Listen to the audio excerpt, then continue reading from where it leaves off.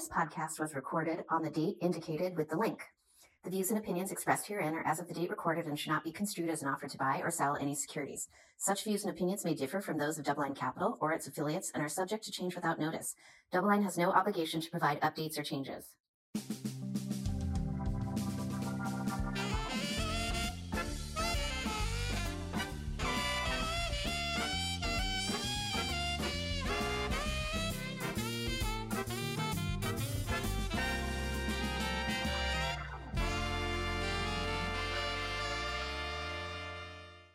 All right, welcome to the Sherman Show. I am Jeff Sherman here with my co-host, Sam Lau.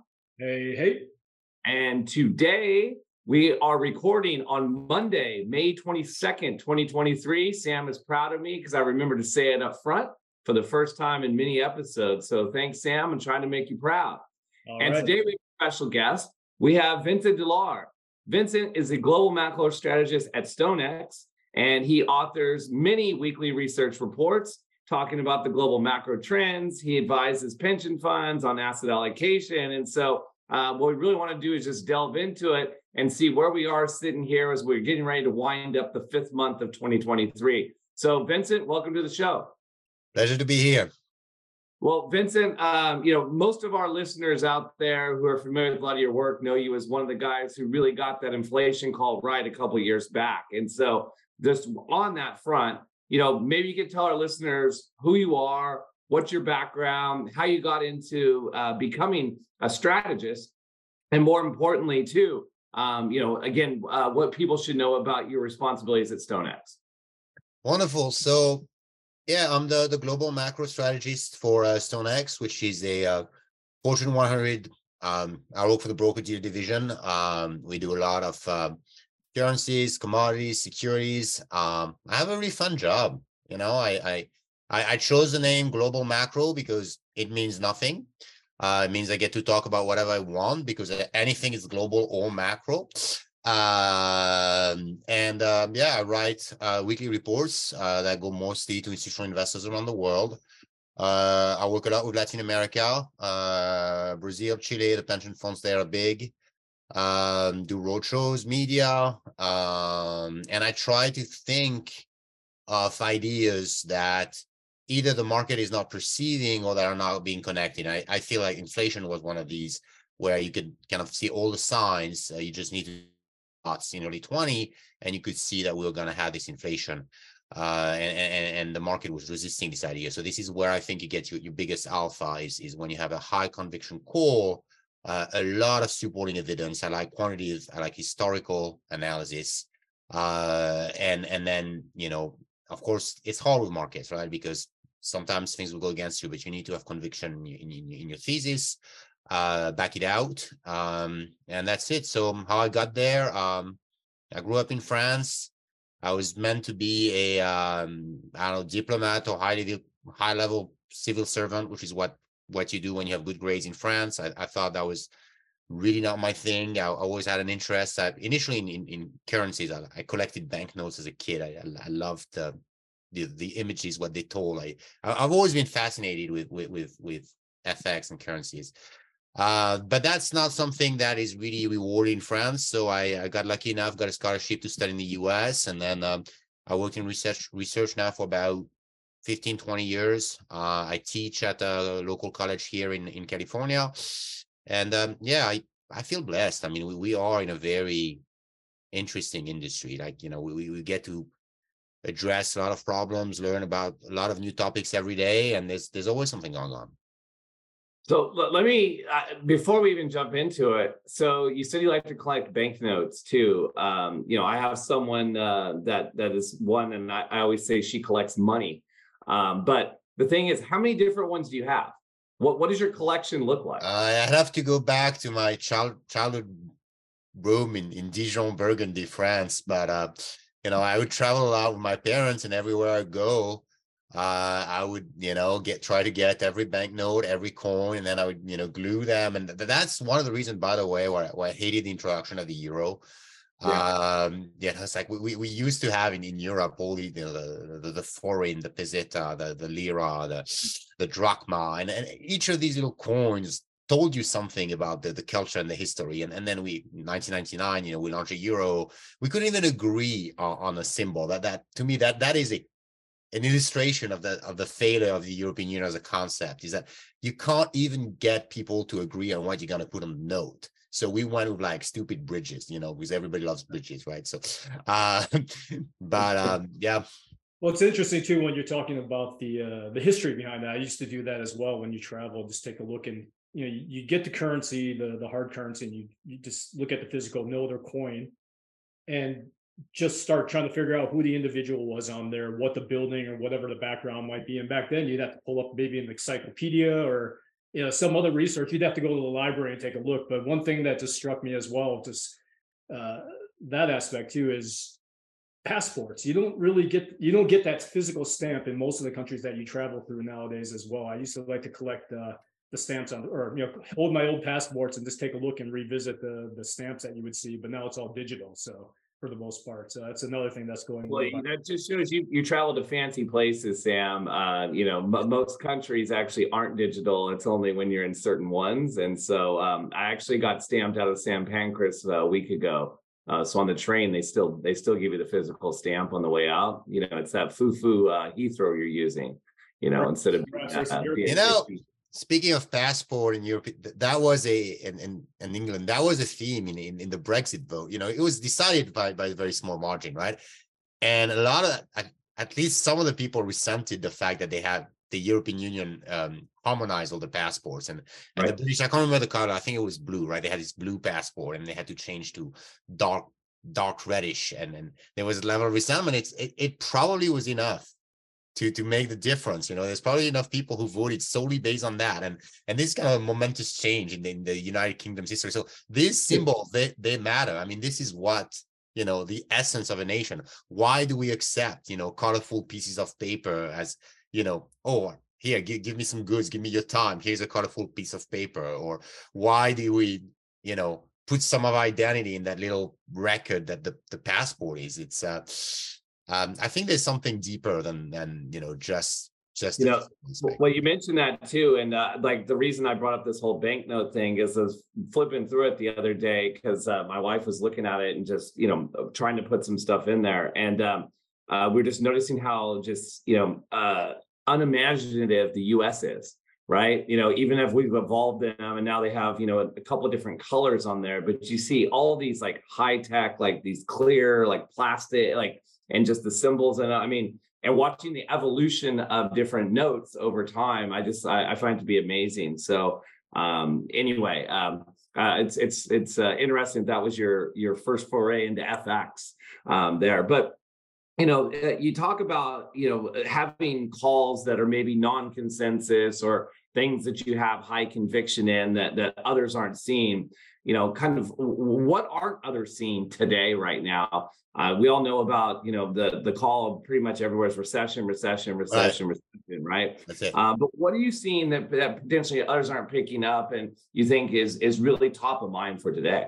That would be the recession thing. I mean, everybody's obsessed with this. I mean, the recession should have been already there yesterday and the day before yesterday, right? I mean, if you look at the yield curve, or if you look at in traditional economist expectations, we've been talking about like the Fed is going to hike and break things, and people thought it's going to happen at 2%, 3%. Well, here we are. We're at 5%, and my kind of strongest out of consensus conviction call is that we're not going to get a recession, that this banking crisis it's a rich man's crisis at the end of the day. Like who banked at Silicon Valley Bank, who has a private banker at Credit Suisse who manages their high net worth for them, even this debt ceiling stuff. I mean, all the issues that seem to consume the financial media, if you really dig beyond it, it's like, well, it doesn't impact that many people.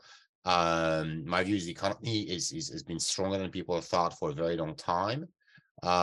Consumption is still extraordinarily resilient. We haven't run through these excess savings from COVID yet. And we have the tailwind of extraordinarily high fiscal spending, both at the federal level. I mean, we ran a $700 billion deficit in the first 3 months of the year. Like, whoa, you need at least a year to do that. Like now we can do that in 3 months. If you just and then the state level, maybe I'll get into that later. I think that's the big one that people are missing is how much money states have. Wasn't everybody up in arms when Obama had that $1 trillion year, right? It was a Yeah. $1 trillion deficit, and it was like, oh, we're ruining the country. And now, like you said, we're running through that every 4 months. Yeah, and I'm a Canadian guy, like I think we kind of forgot, because of the ideological shift in the 80s, and then the focus on monetary policy for 40 years. Basically, we've kind of outsourced economic management to central bank, right? It was the maestro Greenspan, right? I mean, fix it for us, please. And monetary policy is kind of lame. We've done it for 10 years, trying to boost the economy by buying bonds, and doing QE and getting rates to zero. We got nowhere. On the other hand, when the government does spend money, that is real money that gets spent in the economy and gets you fiscal multiplier, especially if you give that money to poor people, which is what COVID did kind of on accident. But, that reversed a 40-year trend where we took money from the poor to give it to the rich. COVID kind of, did that the proper Robin Hood thing. And yeah, it works. It works. I mean, it comes with side effects that are not pleasant, like inflation. But if your goal is to boost nominal growth, spend a bunch of money, give money to people, and you'll see it come back. Yeah, you mentioned that the banking crisis was a rich person's problem. And I kind of think about that about QE as well. QE really did help the asset owners, right? The people who are risk takers, the ability to borrow money very cheaply, which, as you said, the lower income and economic strata doesn't get to participate in that. And so maybe dig deeper onto this and explain why you feel that having this, kind of fiscal money multiplier, having some level of inflation is accretive to the overall economy. Yeah, just to bounce back on your QE idea, right? The term, the economic transmission mechanism is called the wealth effect. Yep. I mean, it's in the word, the wealth effect. Who benefits from the wealth effect? The wealthy. I mean, that's like the fact that this did not get called out when Bernanke had his famous speech in, I think, 2010, basically said, well, if the stock market goes up, then everything is going to be good because the rich people, I mean, it's like trickle-down economics, but even worse, because in trickle-down economics, at least there was some level of entrepreneur, like, okay, we're going to boost business creation and we're gonna free John Gold, basically. Like there was an idea, there was a mechanism through which giving money to rich people would create economic growth. With a wealth effect, it's just like, no, we're just gonna give a bunch of money to people who already own assets, and hopefully they'll spend that money and eventually the economy will grow out of it. So yeah, I think this was bogus economic theory, and that cost us 10 years of subpar growth. And now we have we kind of, I would argue, sleepwalked into Keynesianism, right? I don't think that was the plan. I mean, it was for Trump. I think when Trump was elected, he kind of had this, all right, I'm gonna run it hot. But then, as interest rates picked up, then we ran into these liquidity issues. We had the repo market freeze. So what you need is both the fiscal stimulus to boost growth and also a tremendous injection of liquidity so that the private sector could deleverage. Because one of the problems is, when you try to boost growth with Keynesian stimulus, Japan has done that, tried that 20 times in the past 40 years. When your private sector agents are highly leveraged, that doesn't work, right? Because eventually interest rates start to rise and you see banks start to pop up and you have issues. So you need both a one-time shot in the arm of massive liquidity, and then you get the stimulus on, and then you can reset at a higher path for growth, rates, and inflation, which is where I believe we are.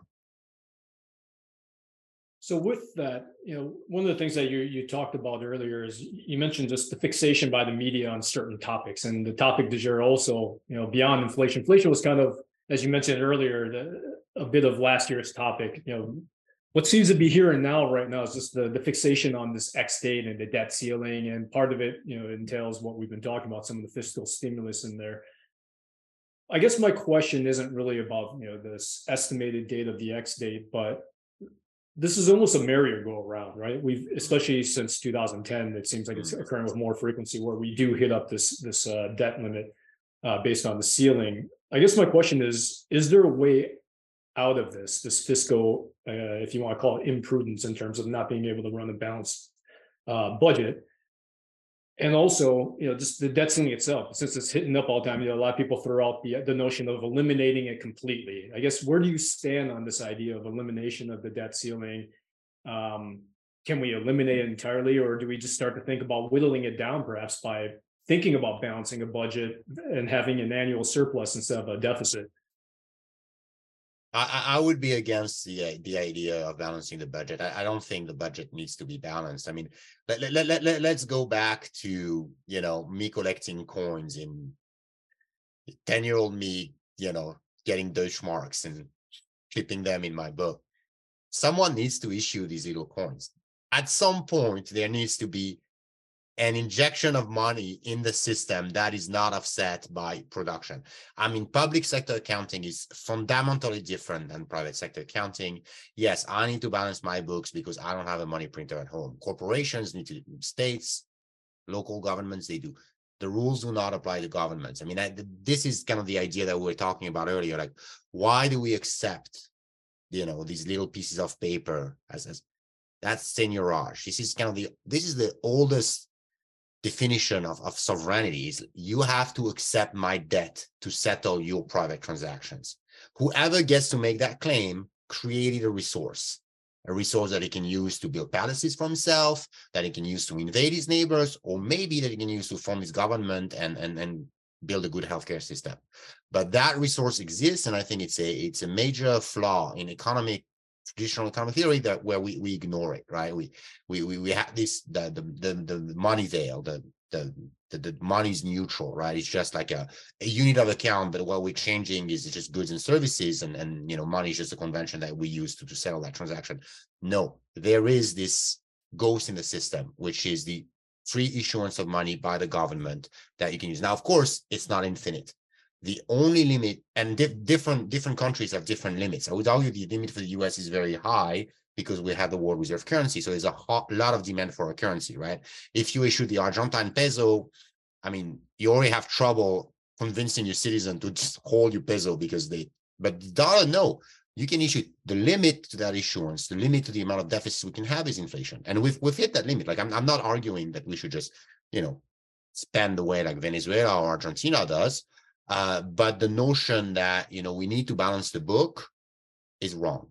At the end of the day, it's a trade-off. Like, how do we want to finance the government? And do we consider that a certain level of inflation is an acceptable way of financing the government? And I would argue that it is. Of course, I'm not arguing for like 7-8+ % inflation, like that becomes problematic, but 3-4% inflation, if you have a highly indebted society, if you have a lot of difficulty raising taxes, it's a choice. Inflation is at the end of the day, everything is about transfers. And inflation is a transfer from, I would argue, the asset owner to the workers. And I believe that after 40 years of transferring wealth from the workers, the poor, and the young, to the rich, the old, and the retired, we could have a little bit of it flowing backwards. Yeah, it's funny you mentioned that, because one of the big concepts in economics is the fight between capital and labor, right? I mean, that's really what we talk about, like, in various cycles. And you've seen labor have an upper hand post-pandemic. Right. Some of it is because of the metrics you've mentioned, but also we've had somewhat of a shortage of labor in this country, right? We lost people just to unfortunate death, but also we lost some immigration as well. Yes. And so, you mentioned this idea of, 3 and 4% inflation being somewhat acceptable. It's so funny to me. I've always joked that why is price stability 2% inflation? To me, price stability 0. But, obviously they don't want deflation, because then you get, in this supposed spiral. So we've agreed on 2. So why is 3 okay? Why is 4 okay? And where are the academics wrong on this concept of 2? Okay, first of all, the concept of 2, is not, if you want to go by the book, and there I'd be right there with the libertarian hard money type guy, price stability means 0. It's a joke, right? That the 2%, so how the Fed now defines price stability is a stable rate of inflation, which I think Friedman once observed, well, if we had 10,000% inflation every month, but steady. Yeah. Like job well done, guys. Yeah. So Yeah, it's no, a joke. I don't really, I could say like, yeah, to help our debt, Yes. but well, not to buy anything. Yes, but yes, our yes. wages, So that would be my point. But the 2% thing, they made it up. How did they make it up, by the way? An 80s press conference in New Zealand. They had a problem. I think it had to do with the common market or whatever, like inflation problem in New Zealand. They get some RBNZ got economist on TV, and then the journalist, well, what's a good level of inflation? The guy's like, 2%. Why? Not too high, not too low. That's it. That is all the science that there is behind the 2% target. I would argue that people talk about ad nauseum about the R star, the neutral rate of interest rates. It is neither accommodative or whatever. Like, I mean, it's kind of a BS concept that people use to write academic papers and get jobs at the Fed. But that's why Williams is still in charge of the New York Fed, right? He's the R star guy, right? Yeah. Well, I would argue there is another important concept, which is I star, the optimal level of inflation that a society needs at any given point. I would argue this I star kind of changes over time, depending on demography, depending on growth, depending on debt levels. And, for the past 40 years, I would say, yeah, I star was pretty low because we had all these boomers coming in the labor market, aging, having lots of savings. We had a lot of foreign savings, a lot of savings out of Europe, out of Japan, out of China, out of commodity producers, where the huge shock of China's entering the WTO. So yeah, prices, naturally were either falling or at least not accelerating. So it was totally okay to have a low inflation rate. I think now we are in a different world. And you mentioned these labor shortages. And, they're mostly demographic, right? I mean, we have basically 2 boomers that are retiring for every Gen Z that's entering the market. Of course, it's going to put pressure on wages by definition. I mean, unless we accept like a tremendous amount of immigration, which we're not willing to do, it's math. I mean, so yeah, we can keep hammering it, we can keep fighting it. I guess if we throw the economy into a deep depression, we'll get to 2%. But why? Instead, we just accept, well, that is the way it is. You have 2 guys who are retiring for one is coming in. The guy who's coming in is going to ask for more money because he has to work more, because collectively the young generation has to bear the burden of basically paying into the pensions for the boomers who are retiring. So we need wages to go up and with asset prices to go down. That is healthy. So your I star is probably around 3-4%. The other way you can justify that I star is with a fiscal lens. So if you're into public, it's not public sector, but basic math, really. Over time you want your debt to GDP ratio to be more or less stable. Public debt to GDP. Otherwise, you end up in the path of Greece, Argentina. Debt keeps going up, and then you have to service that debt. Eventually, you will go broke. So you want to stabilize that debt to GDP ratio. Now, what does that mean? Is that the new debt, which is a deficit, needs to grow at the same time as the denominator. So numerator is a deficit. Denominator, if you look at the change, denominator is a kind of nominal growth.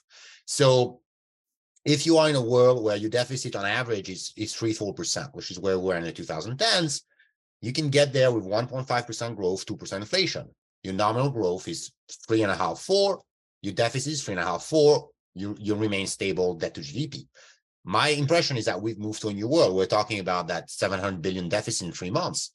Like right now, we have full employment and the deficit is around 6.5% of GDP. So we need to have your nominal GDP grow by 6.5. Now, are we going to have real growth of 6.5% in the US? I don't think so. It's going to be like around 2% trend growth. That's 2% a good year. Huh? So you need to make up that gap with inflation. And again, 4% inflation, 2% with growth gets you to that 6%. You can run a big deficit. You can pay the boomers the pension. You can keep paying for whatever foreign war you want to get into it. It's a new normal. Yeah, well, this all reminds me of where we were kind of prior to the whole like QE infinity type of world, was that there was this concept of nominal GDP targeting, right? In GDP targeting is what it was called. And when I listen to you talk, I'm just reminded of it, right? That, we can't always, we can't really change this real growth mechanism, but we can affect somewhat is the nominal GDP side. And, we kind of have said it tongue in cheek at DoubleLine that, we thought maybe when the Fed introduced this whole concept of average inflation targeting, the goal was to be a nominal GDP targeter and let the upper end of the bound move up a little bit, get to 3 or 4%. Do you think that the Fed has really kind of, they have the egg in their face because of it? They wanted the 3 to 4. We got the 9 handle at one point. It looks like we're going back into at least a low 4 this year. Do you think they still have the ability to kind of think about that? Or do you think they've been so shell-shocked by what they saw and experienced roughly 18 months ago that they're just going to struggle to really change that mindset? That's a great question. Yeah, I think there's an aspect of they messed up. That's not helpful. Like they messed up in 20. Like I'm not talking about COVID. Like we didn't know what it was, and yeah, in hindsight we overreacted on a bunch of stuff. But at the time it was scary. But like November 2021, these guys were still buying mortgage-backed securities. What are you thinking? We had house prices up. March of 2022. Sorry. I got the. Yes, that's how insane this was. December, right? I mean, like you had real estate prices up by 50%. Miami condos were up by 200%. I mean, you had people like, what are you thinking? That was insane. Like, I'm not questioning monetizing the deficit early on and then pouring, when you had the fire. Yeah, you grab the biggest hose you can, and that's what they did. But why they kept the hose flowing, that's contributing for sure. Like the explosion in M2, like you see on the chart, yes, my base case is that inflation would have been, it's kind of trend rising, right? It was 2% before COVID. It was going to slowly raise to 3, 4, 5, which is kind of where I see my I star. It would have done that naturally. Now the Fed had, Fed plus COVID plus lockdown plus Russia, all of that got us to 9%. So now that kind of creates a credibility problem for the Fed, right? Because if they had done the right thing, it would have been progressive, would have naturally gently resettled in that new world. Instead, now they need to look tough, right? So I think that's kind of where we are now, where if I could read the heart and the soul of Powell, I think he's pretty happy with the way things are. He got the Fed funds rate to 5%. Inflation is falling to 5%. He got the positive real rate. I mean, he wants to say job done, mission accomplished, and kind of like George W. after invading Iraq, can't find WMD there. The war's going horrible. You just get into a big warship and mission accomplished. I think that's what he wants to do. Now he can't do that, right? Because the memory of the mess up is that I don't think he has the drive, and nor should he really, to try to go back to 2%. So I mean, he needs to keep talking out, which is why you saw the Ballard last week, and a couple of Fed guys go on TV say, okay, we can do 1, maybe 2, maybe 3 rate more hikes, and just to kind of talk tough. But I think he's done. Yeah, I do too. Let me just ask one more thing, because I know Sam works on our asset allocation stuff, so he wants free asset allocation advice as usual. So before he gets into that, because I know that's where he's going, I can see him sitting there. I want to ask you too, just as you think about looking at the economic data set, what gives you confidence that things are somewhat different this time? And you brought up M2. It made me think about aggregate monetary growth being low. We've seen velocity go down.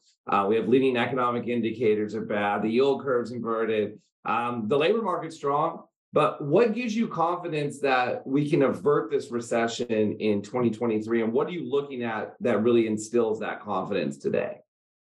Yeah, so first of all, there's a bunch of flaws, I think, in some of the measures you mentioned. So the circular aspect to it. So the leading economic indicator, what's in there? The yield curve and the stock, and the stock market, which in itself is already discounting or depressed. So it's like the snake eating its own tail, right? And these things, like, the yield curve has been inverted for a while now, like that. If you go by then people do all these measures. Well, no, you need to look at the 3 months or the 15-year. No, the yield curve has been inverted for 16 months. We haven't had the recession.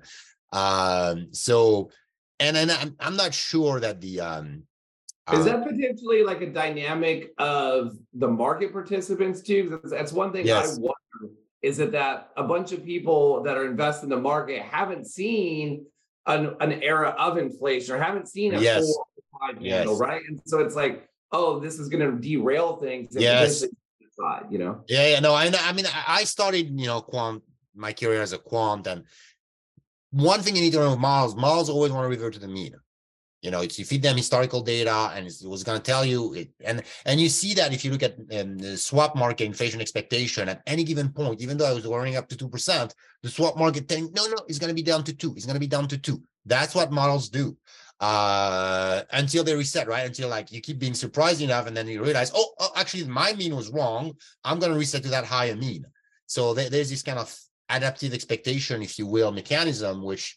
And I mean, the same was true the other way down, in the 80s. I mean, people were worried about inflation, even though it was deflating very clearly. You made a killing with long-term bonds in the early 80s, right? There was a huge term premium baked in. That was the long memory of the inflationary 70s. I mean, remember when, Clinton had his budget, and I think it was Carville who said, if I could be someone, I'd be the bond market, because I could scare anybody. That the bond market vigilant, like this mid-90s. That great New Orleans, thick, French quasi, Creole voice. Right? Yeah, I can't do it, but you know what I'm saying? Like, this is the mid-90s. This is the biggest economic boom. Growth is great. The budget is soon going to be in surplus. China is going to join the WTO. The great moderation. And still at the time, people were worrying about inflation from 15 years ago. So I think we are in the same camp here with, the market pricing out a recession. And I think that's where the recession thing comes from, because you feel, you want inflation to come down. What's the fastest way to get that? It would be to have a recession. And I think that's why you get all these kind of bets for a recession, which in a way are self-defeating, right? Because it ensures that rates stay low at the long end. So because rates are so low at the long end, companies can lever up. We still have negative real rate, right? For a lot of companies, like the top line is growing by 8-9%, which is nominal growth right now, and they get to borrow at 4%. So we don't have restrictive monetary policy. I'd be a lot more worried about a recession when actually we see a steeper yield curve. Right. But you have 4, but the weighted average cost of capital is significantly lower. 4 is only if you're going to market today. Yes. Right. You think about, and you look through the balance sheet, it's more levered than even you see there. So that's always what I thought about during the transmission mechanism, of the Fed, is that we haven't seen anything yet. And then, we kind of see this banking issue. And so tell me, lastly, why you don't feel that this banking dilemma is a problem. I know I said Sam could ask the next one, but I just can't ever resist. So, feel free.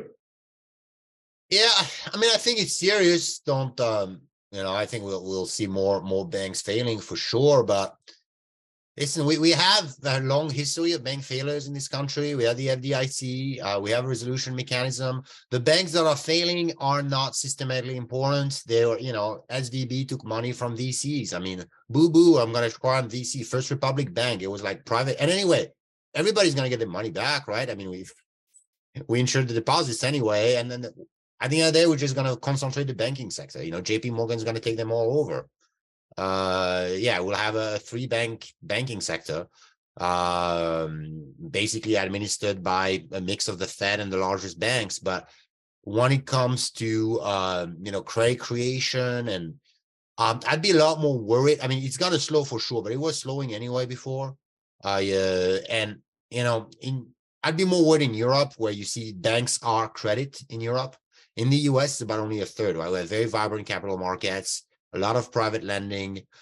We have vibrant stock market as well. You can raise money there, and you have all these pools of money. Like you look at private equity, they're sitting on 2.5 trillion cash. So yeah, I live in San Francisco. I can see the empty buildings and the way downtown looks. That's not pretty at all. But I also know that you have a lot of people with a lot of cash that will eventually can take over, and will be surprised by the ease. Of course, price has to adjust, but that's a healthy thing. Again, that is a healthy thing. Like you need to reprice assets, change the purpose. We need to let the market, it's just the market doing its thing at the end of the day. We shouldn't be afraid of it. All right. Give a pause there in case Sherman wanted to jump in again and take away take away. Okay, so on that note, no, I fully agree. Let's let capitalism work, and that's what we haven't seen for a while. But again, no one likes it because you have losses, and you have to be more prudent in risk management. So anyway, Sam, take it away. Go for it. All right. So Sherman teed it up with some free advice on asset allocation. So let's stick to that. Change gears to that theme, I should say. What do you like today? How are you positioning for your asset allocation type? Your advice on asset allocation. I guess, since we have a lean towards fixed income, why own anything other than T-bills today for your fixed income portfolio too? Right. I mean, I'm seeing here high fives, even depending on where you're at. If you want to dance around the X date. Yeah. Oh yeah. Do that. Pick up that. Pick up this extra 20 bips or whatever. Yeah. No, that would be. Remember that extra, those extra bips are only a tick in trading. So it looks good on the screen, but when you actually try to make the money on it, unless you're throwing billions at it, that tick doesn't matter much, Unfortunately, Treasury bond stuff. Sorry. I buy my bonds on Treasury Direct, so I get the auction, and I'm not. Unfortunately, I can't move the Treasury market with my 401k. Yes. But yeah, no, of course I love cash. Of course I do. We have positive real rates for the first time in, I don't know, like 10 years. And I think you want to stay at the front end of the curve, right? Because if I'm right, the Fed it's just going to hold there. But to hold there for much longer than the market prices. And the market price is forecast by the end of the year. That to me is the biggest mispricing. And the way you make money, you can actively make money by selling, interest rate futures or taking a position in your dollars, something like swaps. But if you're just kind of a retail guy, you just stick at the front end, you compound at 5.5, and that's good. And because if I'm right, and the curve needs to reprice at some point for these imaginary cuts that have been in the curve for many years now, everything's going to get a hit. So that's why I'm kind of bearish on, even though I'm somewhat more bullish than consensus on the economy, I'm somewhat bearish on the stock market. I think we shouldn't be at 20 times earnings. Like when you have the Fed funds rate at 5%, and even as an economic bull, I acknowledge the economy is slowing, right? And we already had 2 quarters of declining earnings. I think there's going to be 2 more. Your EPS, target EPS is probably around 200. I mean, slap a maybe 16 multiple on that. That's 3,200. I mean, I don't get to 4,000 with that. So yeah, I mean, not the most exciting call. I think you can find, if you're willing to go abroad, especially on fixed income, like go to Latin America, Brazil, you can get, 13% short-term rates there. Inflation is 6% falling. You get 7% real yield in Brazil. Mexico is about the same. So there you can actually find, and maybe you can go a bit further in the curve there, because indeed you will see cuts here. I'm not sure we'll see cuts in the US. Like if you want a pivot, maybe go to Latin America. That's on the fixed income side. On the equities, you do local currency as well on that? Yeah. Or you of course. Local currency. Yeah, I mean, because that's why you get. I mean, if you buy dollar bonds, you don't get the. Right. I mean, you get a spread over it, but you don't get the big 13, right? So, and again, because I'm somewhat bullish on global growth. I mean, a lot of problem the EM is the leverage bets on global growth, right? So when things go well, they boom, and then it's a boom and bust, right? I think people are pricing a global bust when more likely, I mean, I look at the world, I see China is reopening. I see Europe is not falling off the cliff like people thought. I see the US, all these economic surprise indices. So that should benefit, I think, emerging markets next year. The fact that, it's kind of you've heard the dollar smile, right? The dollar is strong when things are really bad or when things are really good. I think we're in the middle. And when you're in the middle, you want to be, especially when you have these very high carry, that's when emerging markets tend to thrive. Equity space, obviously, because of my pro-growth bias, I like value. I like cyclical. Some of them have been completely hammered. But I think you'll have time to buy stocks 15, 20% cheaper in 3 months. That is my guess. Okay. What about the other part that does have some of that pro-cyclical, and it's the commodity market? What StoneX known for commodities too. What do you like there? What don't you like? Yeah, it's been difficult for me. I must say I've been wrong on that. I thought commodities would perform a lot better than they have. I thought oil would, you had this kind of perfect storm. I think it boils down to China reopening not being as sharp as people thought. My inclination is that it's just a matter of time. Maybe people Do you think, I was going to say, do you think that's a delay, that it's yeah. just, it's not in that same Yeah, impulse? it's happening, but more slowly. Like people just like, boom, and then the thing is about commodities, when you remember, commodities need to be consumed, right? I mean, oil is a toxic substance. You don't store oil in the garden, right? Or you don't, you don't get iron ore delivered to your front lawn. So commodities do not discount the future, right? So He tried to do oil arbitrage last year with the negative, or 2 years ago, the negative price. 3 years ago, I guess now, sorry.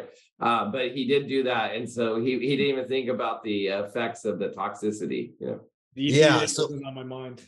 So the point is, like, I think as a global macro guy, I tend to have this, forecasting bias. Like, I'm always looking in the next 6-12 months.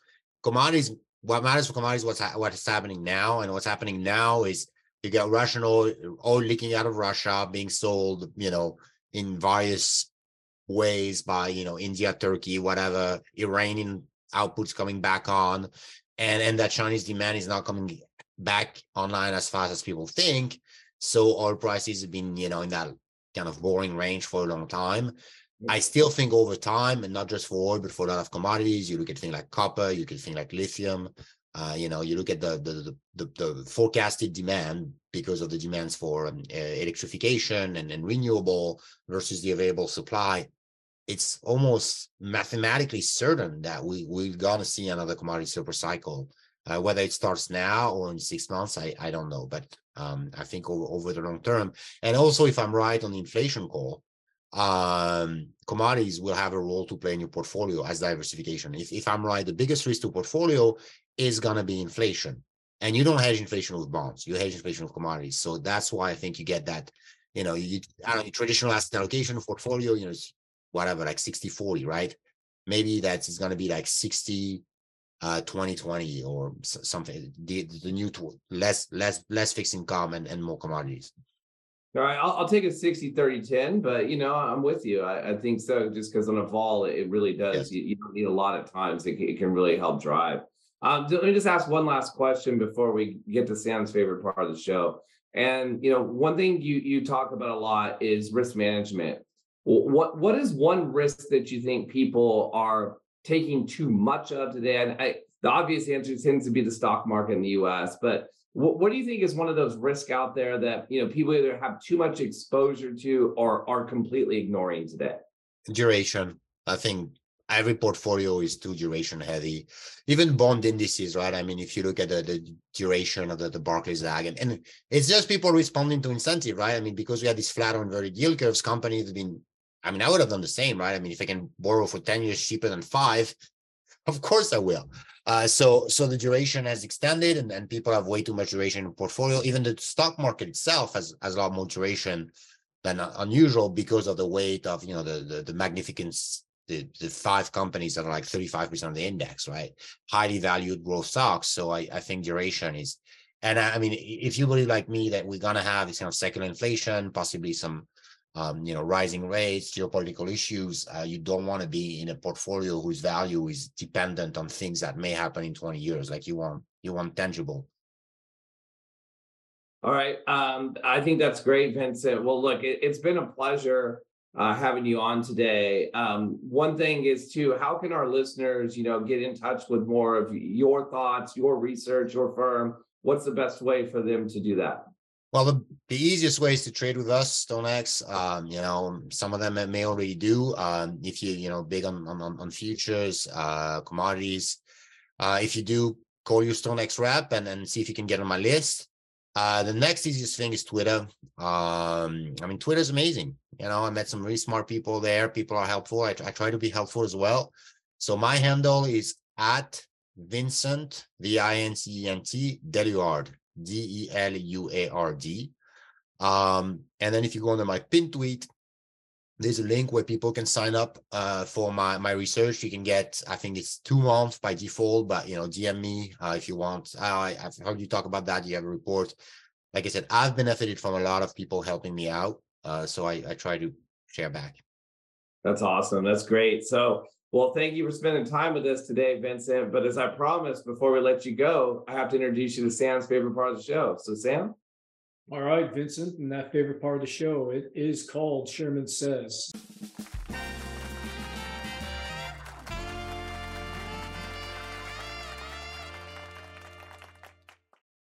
I'm going to offer a series of alternating unique prompts between you and Sherman to elicit a top of mind response. I'm going to kick it off with Sherman first so he can give you an example with money printer. Brr, right?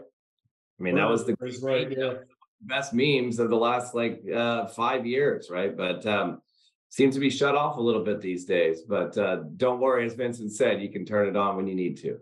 That's right. You don't have to default. You just go brr, and you finished the job. Keep the power on. Keep that printer going. So, all right, over to you, Vincent, with passive bubble. Yes, I mean, yes, I mean, Mike Green. See, he's a good friend of mine.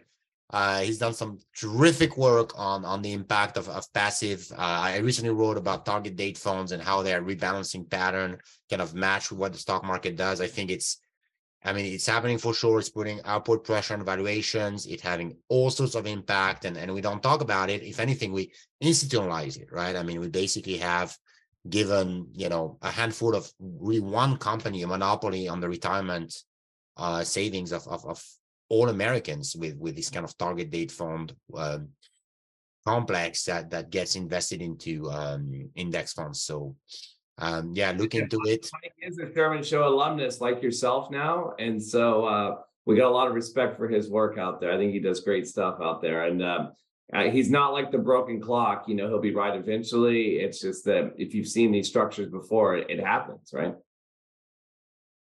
All right, back to you, Sherman, with rate hike. Pause. Yes. All right. Wage growth. Is for me? Yes, sir. Stronger than you think. Okay. And FOMO. Stronger than you think, I like to use other people's answers for the next one, but I want to say it's one of the more powerful forces in markets. Because not only does it get the speculation going, but then also once you get this thing like the momentum, the passive indexing, right? And all of a sudden, then people have FOMO because they hear about others doing it, and it just feeds on itself. So I think it's one of the more powerful forces out there. Indeed. All right, back to you, Vincent, with leverage. Use carefully. Back to you, Sherman. It's one of the most powerful forces out there. Most dangerous, potentially. Yeah. All right, Sherman, down payment for residential mortgages. Do it. I guess we don't have the piggyback loans as much. I think they exist somewhere, out there. But from things we hear from our team and everything, it seems like 75 to 80 LTVs are the norm across the spectrum. So do it, have some skin in the game. And, if you put down the 80 LTV, you only get 5 times leverage, right? If you put down the 20%, you only get 5x leverage. You don't need 10, right? So anyway, that's all I gotta say. You don't need 10, but how about this? So today, the reason that prompted that, Sherman says, I saw today in the headlines, a mortgage company, Rocket Mortgage, started offering 1% down mortgages. So it just reminded me a little bit back to the mid 2000s, early 2000s. Yeah, you can't even cover the closing cost, on the transaction cost, right? Remember the friction that exists there too. Yeah. So, and that's without mortgage insurance as well. But Rocket Mortgages apparently, again, read the news, but they're going to cover 2% of it upfront too, the Rocket Mortgages. So it's pretty interesting to see that it's going back to those kinds of scenarios. Sounds like someone's hurting for origination is what it sounds like to me. Hey, so, I refire these guys. So whatever dumb stuff they're doing, I'm very happy to be a debtor to them, let the creditors deal with it. If they want to buy market share with aggressive pricing, let me be on the receiving end of it. That's right. I love it. Love it. All right, back to you, Vincent, with let's see here. Hopefully this one rings a bell, but preference for the present. Preference for the present.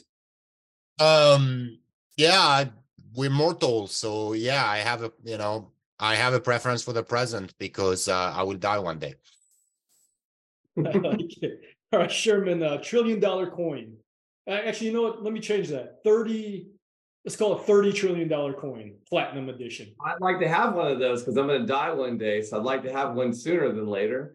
I mean, why not, right? I mean, if the Bernanke wanted to have the trillion to make it work, they did QE without it. It's all just accounting stuff. If you believe that coin's worth 30 trillion, I'll sell it to you for 30 trillion. Well, don't try to sell me that Zimbabwe note that you got in your wallet there. It's 100 trillion, 100 and trillion, it's still on offer. It's still on offer if you like it. All right. To close this out here, Vincent, U.S. consumer. Stronger than you think. And it has been all throughout the last 6 quarters, right? Where people thought we had a collapse last year. So, Vincent, thank you so much for spending time with us. I know I enjoyed it. I hope our listeners did as well. For those of you that are listening to this through your favorite podcast source, you can always see the videos of us. Sam and I put up some new graphics here on the screen to try to cover up the world behind us. But also you can see us on the YouTube channel, youtube.com/DoubleLine Capital, where you can find this and our other videos. You can see all the other stuff that we put out there as well. So Vincent, thanks again for joining us. Again, for those that you don't recall, it's Vincent Deluard, global macro strategist for StoneX. So thanks again. Is that fun? Thank you so much.